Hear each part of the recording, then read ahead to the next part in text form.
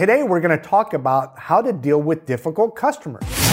Welcome to the Lawn Care Frank podcast, where we help lawn care professionals like yourself start and grow their business by tackling obstacles such as finding customers, hiring talented people, spreading brand awareness, and much, much more. Now your host, Lawn Care Frank. Dealing with difficult customers is never a fun thing, but it's something you're going to have to deal with at some point in your business. Exactly. So I have a list here that will go down, and you can comment on each one.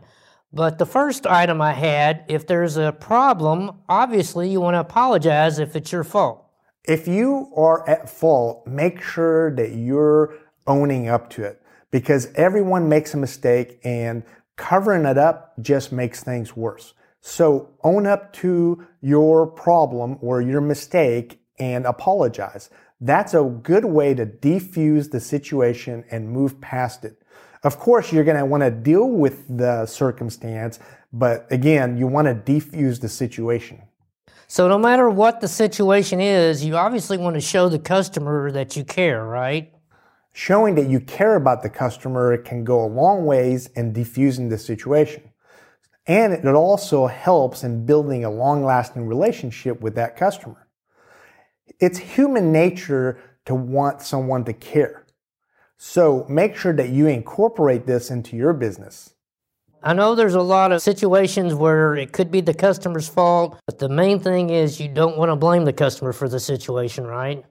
The last thing you want to do is blame the customer. That's a good way to make things even worse.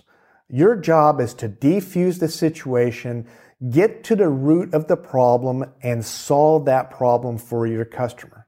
So don't blame them. Take a high road and bite your lip and really try and be empathetic with them and fix their problem. Perhaps you didn't fulfill an expectation the customer was expecting. How would you diffuse that situation? So make sure from the start that you're setting realistic expectations and you won't run into this problem. This should never be an issue if you've provided them a detailed estimate from the get-go. So make sure that you give them specific items and services that you're providing for the price that you're expecting to get paid. Now, I go one step further and include on that estimate that if additional services or products are needed, it will be at an additional price. Here's an example. Let's say you're doing an estimate for a mulch job. In this estimate, you're going to provide how many cubic feet that you're providing at what price. I want you to go one step further.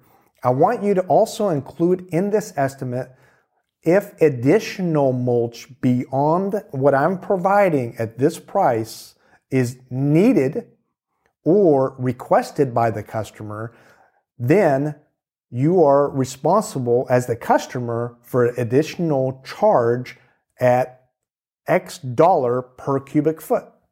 That way it's clear and everyone has an understanding.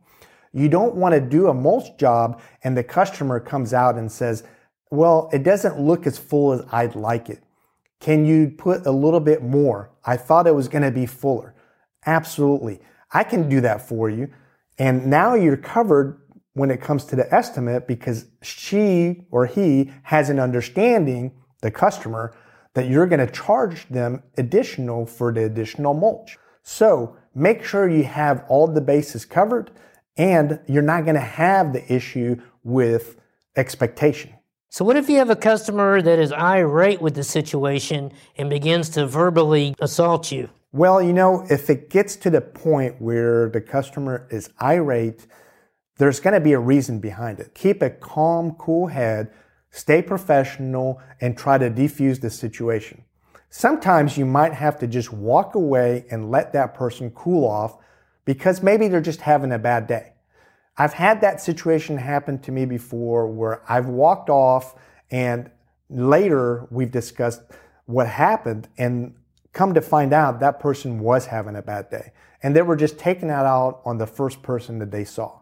We had another situation where a customer was irate with one of my office staff. After looking into it, come to find out the customer had mistaken what had happened, and he was kind enough to call back and apologize.